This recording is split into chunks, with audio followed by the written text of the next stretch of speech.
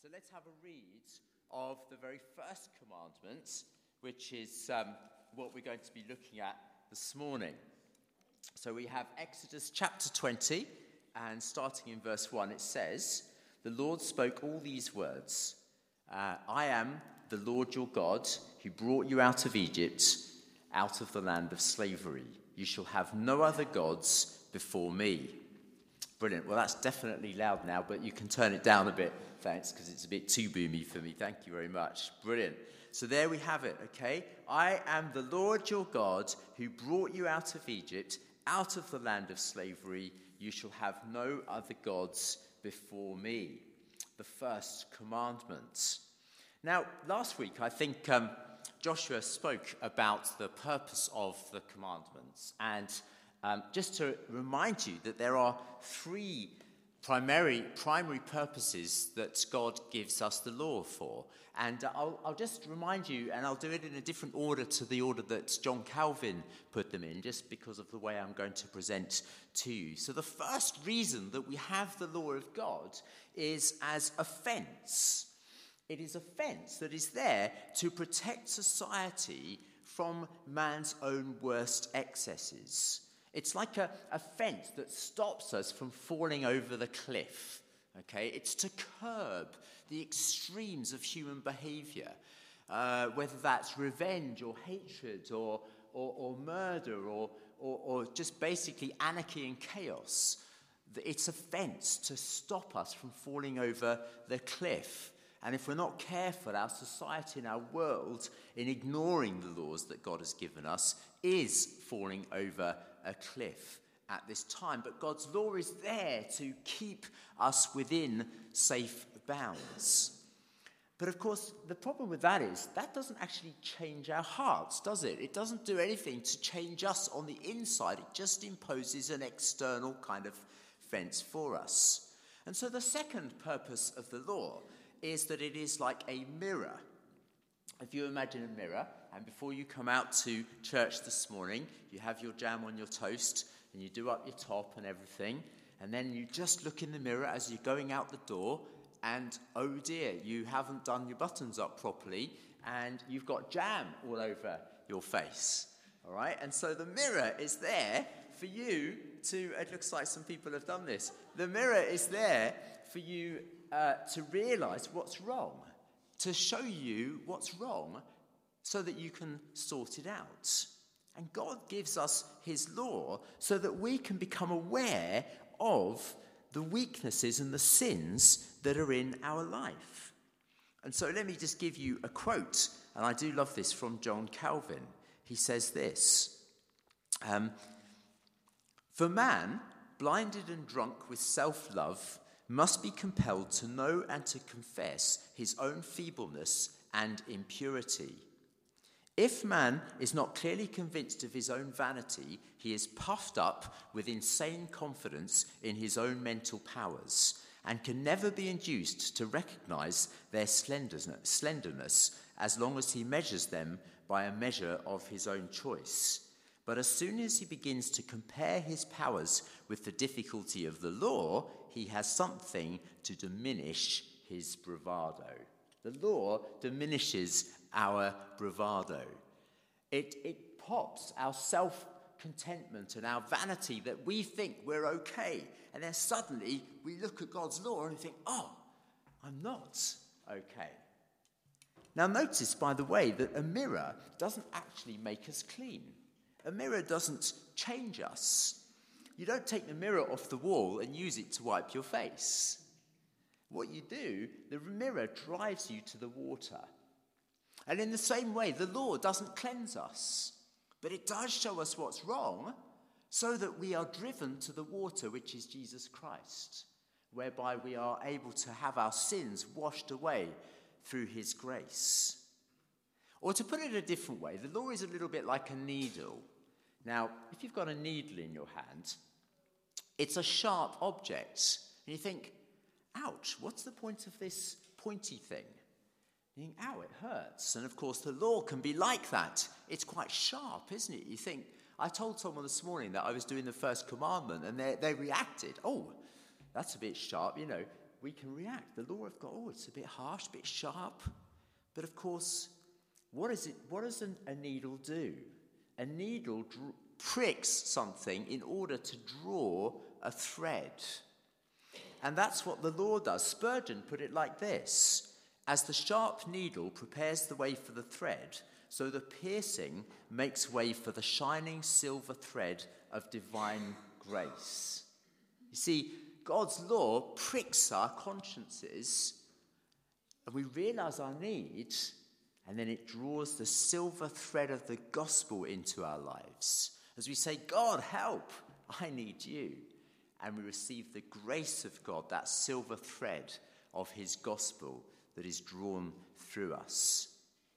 And so it's a beautiful thing that the law should lead us to Christ. So that's the second purpose of the law. The first is as a fence, the second is as a mirror or a needle, and the third is as a path to guide us. You see, now that we are Christians, we could say, that's it, I don't need the law anymore. The law has led me to Christ, now I have Christ, and that's it, I don't need the law. In fact, doesn't the Apostle Paul say that we're not under the law anymore?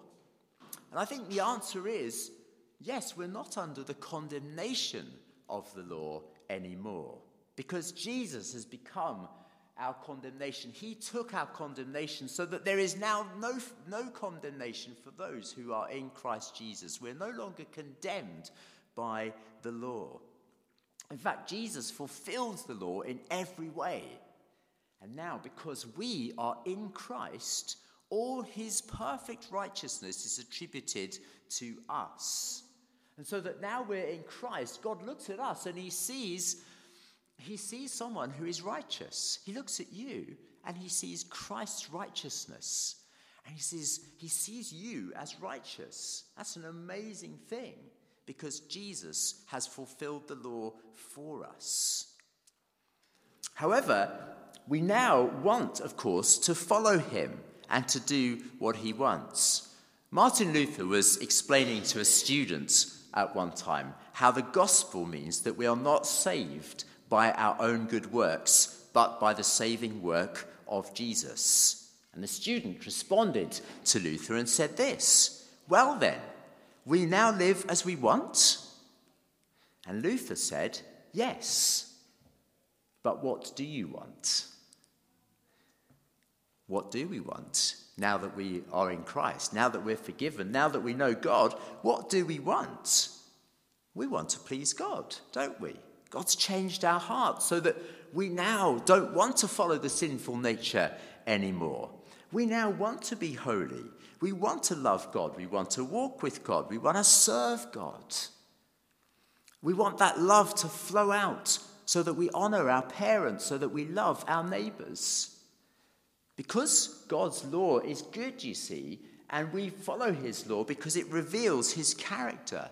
It's the way to life. It leads to a well-rounded, flourishing life as we follow his perfect law by the power of the Spirit working in us. Not to save us, but because we're saved, we now want to please God, and he gives us his guidance for that.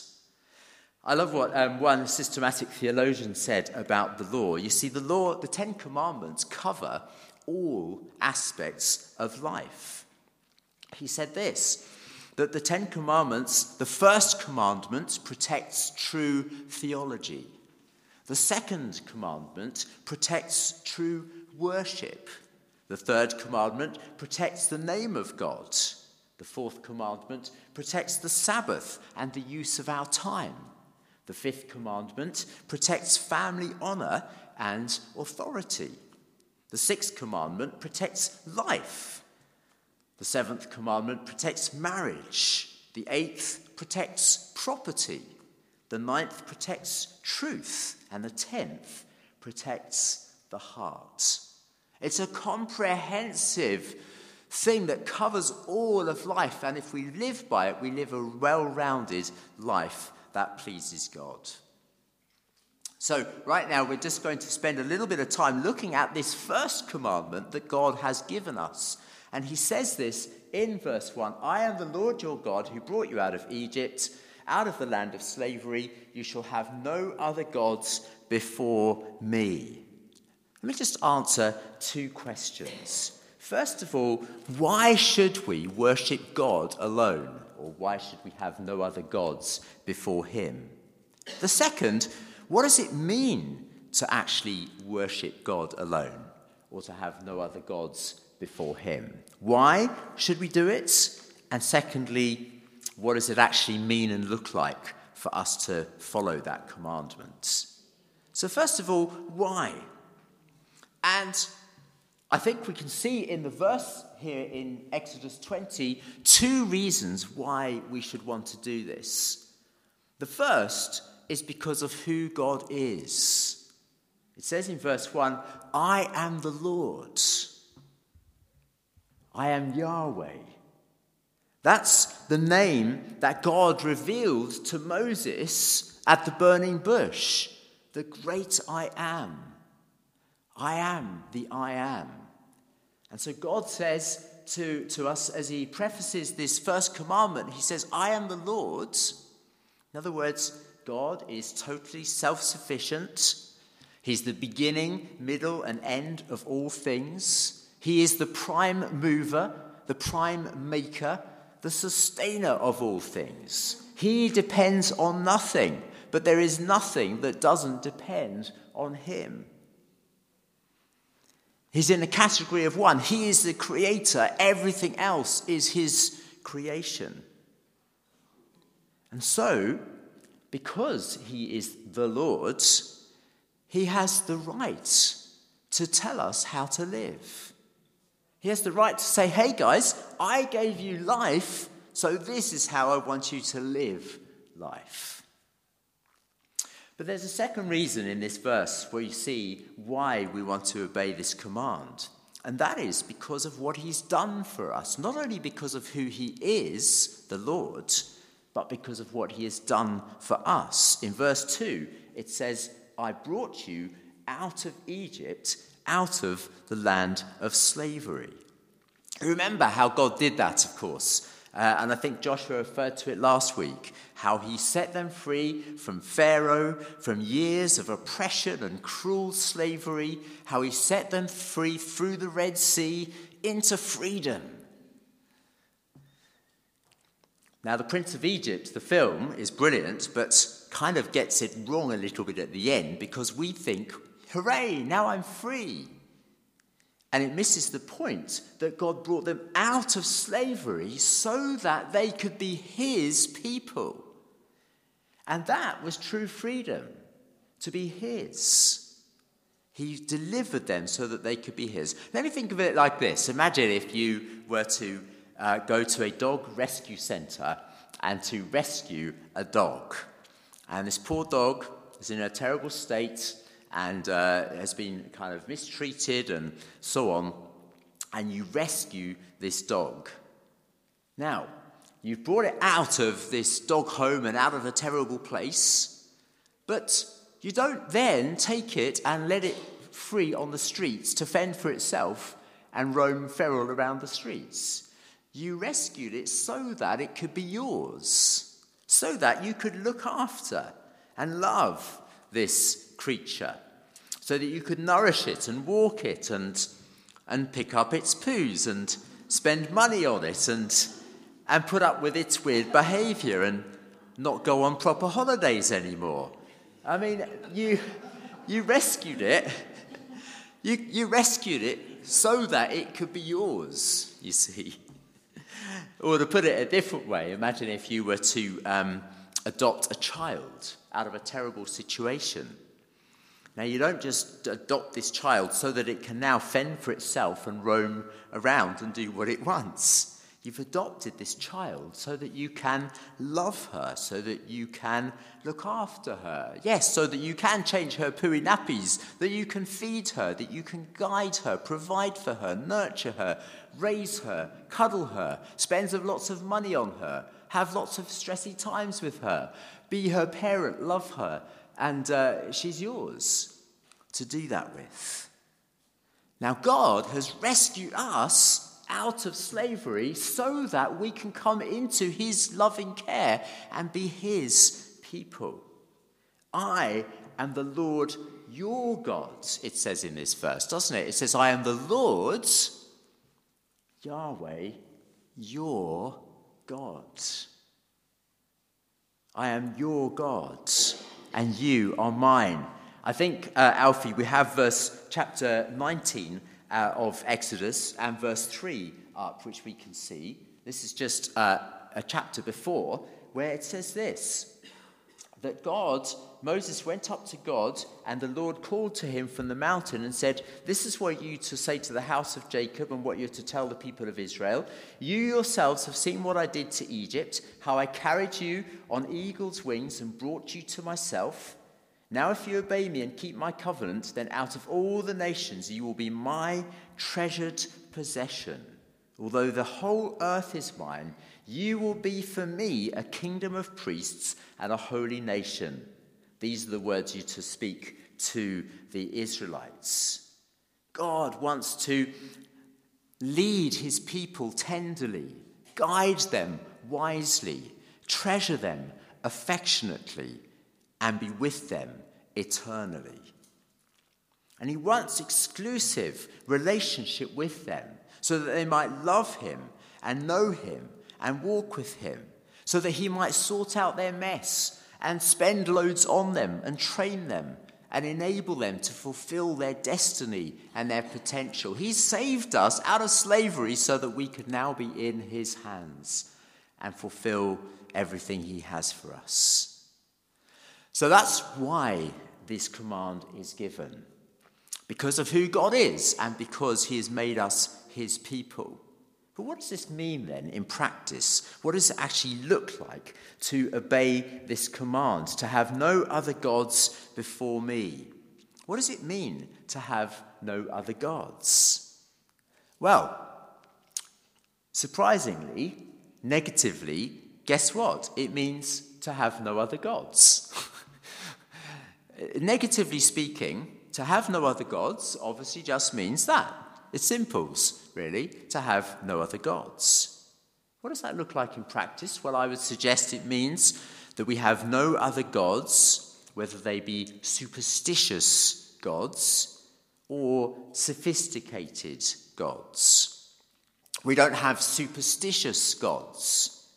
So, for example, we don't do horoscopes, and we don't do Halloween, and we don't touch wood, and we don't get lucky, and we don't thank our lucky stars, because he ordains all things.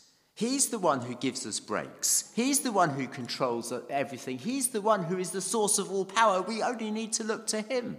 No other superstitious gods or nonsense. But neither do we have sophisticated gods, because in our culture today, we like to think that we're not superstitious, although actually our culture is, I think, pretty superstitious, but we also have very sophisticated gods. And so we look, for example, to politicians to give the answers to all of life's problems. Of course, we think, politicians have their place. And it's good to debate, and it's good for them to put forth their arguments and so on. But ultimately, we don't believe that they're going to solve all our problems. Or we can think that my money will save me and protect me. Or we think that this person is my rock, and I totally depend on them. Hang on, I think God said that he was our rock. How we can depend on other people, we can love other people, and so on, but we mustn't put all our hope in a person, because he wants us to put all our hope in him, and then to enjoy the people that he's given us around us. We might think, well, this thing is the source of all my joy. Well, if it isn't God, ultimately it will let you down. So negatively then, we're to have no other gods before him. But positively, let's put it the other way round. You see, these 10 commandments have a positive aspect to them. If we're not to have any gods before him. What does that mean positively to have him as our God? And positively, it means that we, of course, believe in God. This commandment actually kind of basically prohibits atheism, doesn't it? It says that we're to have him as our God. But not only that he exists, but that we get to know him, what he's like. And so we get to see him. We get to see how great and awesome and perfect and majestic and holy and loving he is. And therefore, because we see who he is, we want to give him our total loyalty and love. You see, the more we see what he's like, the more we want to worship him, the more we want to fear him, the more we want to follow him, the more we want to honor him and trust him and live for him. It's like, people, when they buy a new car, or you get a car, you notice how people really look after their lovely new car. And, they polish it and shine it and drive it carefully and so on. And then you see someone else that maybe get themselves an old banger. In fact, our son has just bought his first car. Nissan Micra. Anyway, never mind. But the value that you put in your car will be reflected in how well you look after your car. If you don't really value it, you won't really look after it so much. If you do value it, you will look after it. The more that we get to value God, the more that we will look after our relationship with God. There's a wonderful quote, again, from Calvin.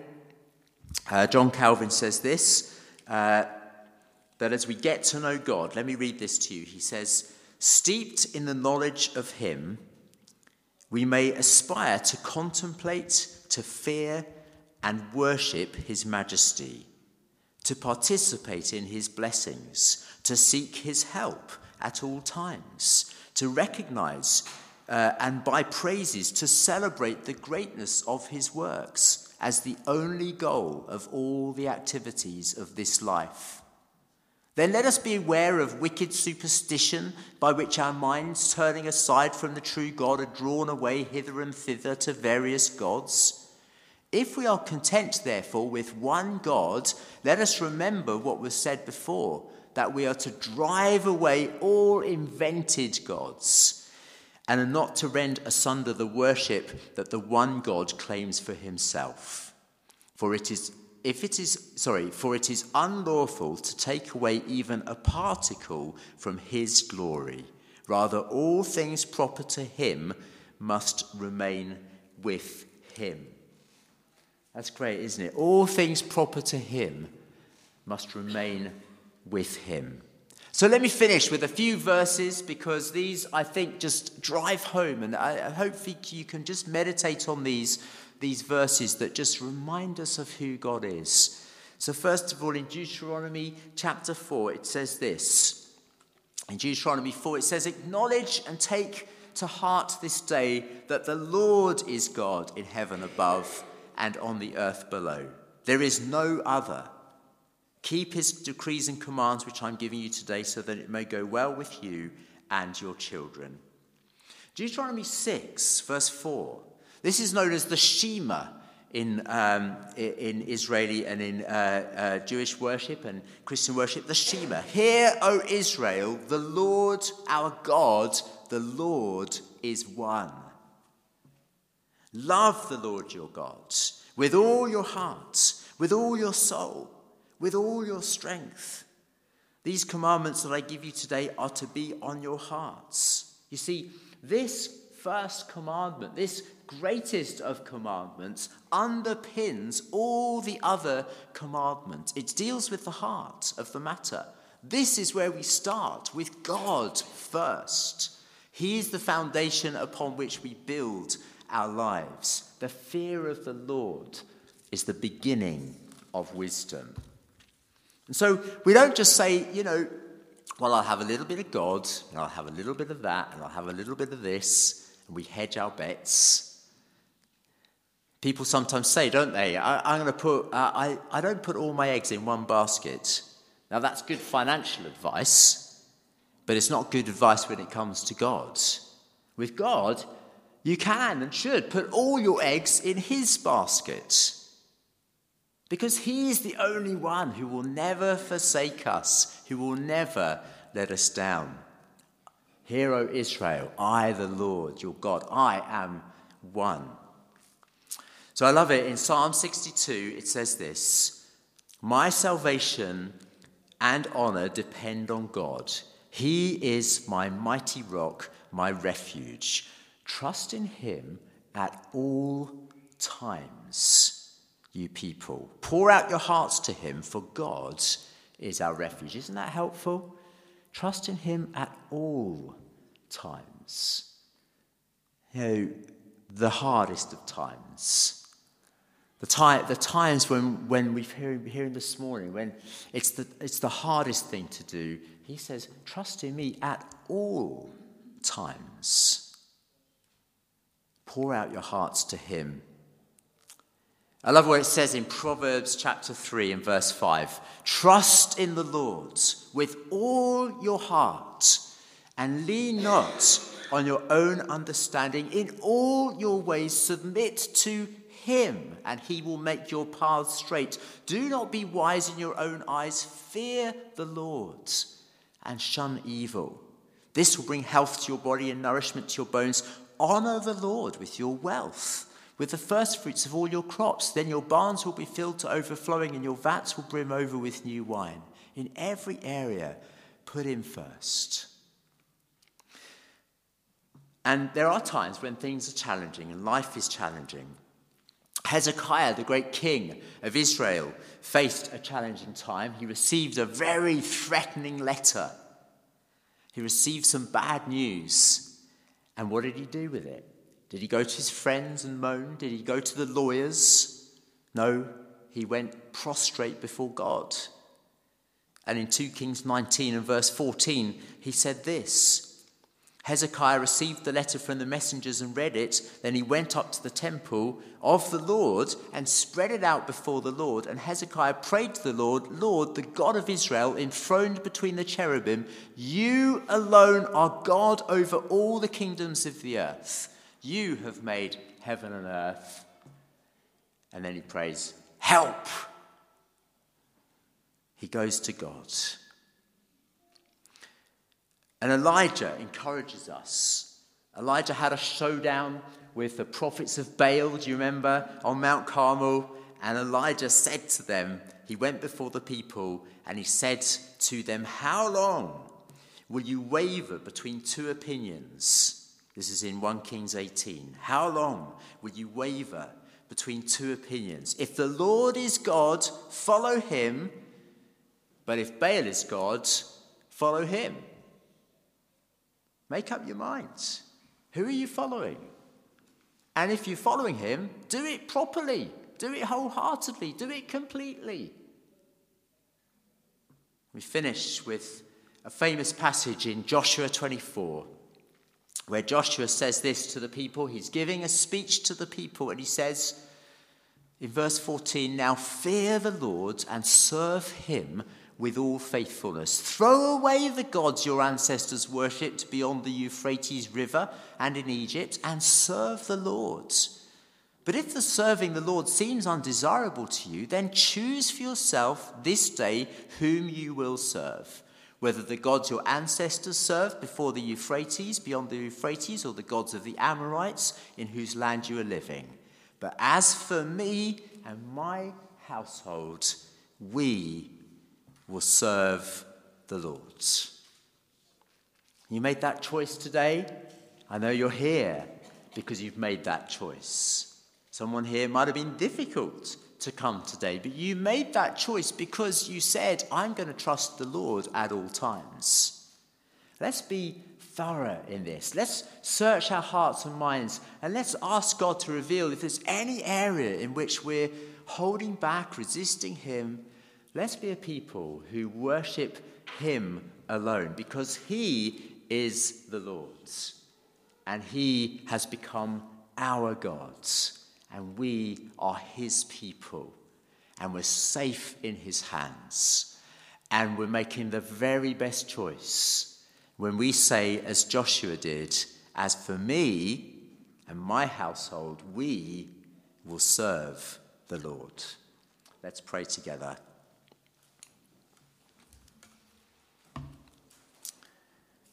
Lord God, we thank you that you have revealed yourself to us.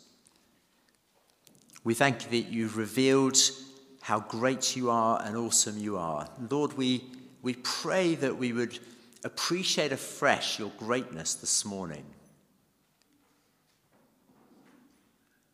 We pray that we would appreciate again, and as we go from here, we would go deeper and deeper into our knowledge of who you are. And Lord, we pray that from that, we might be increasingly surrendered to you, devoted to you, trusting of you,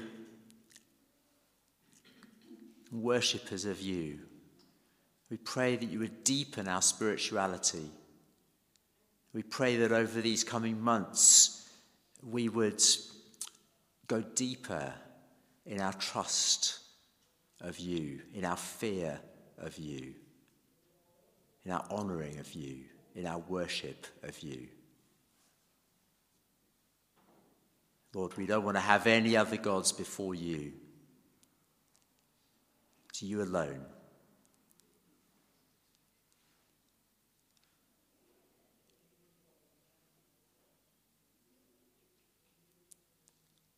Lord, we just lay everything else at your feet.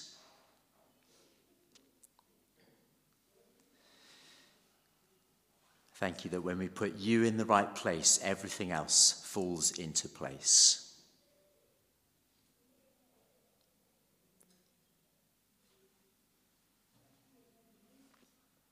In Jesus' name we pray. Amen.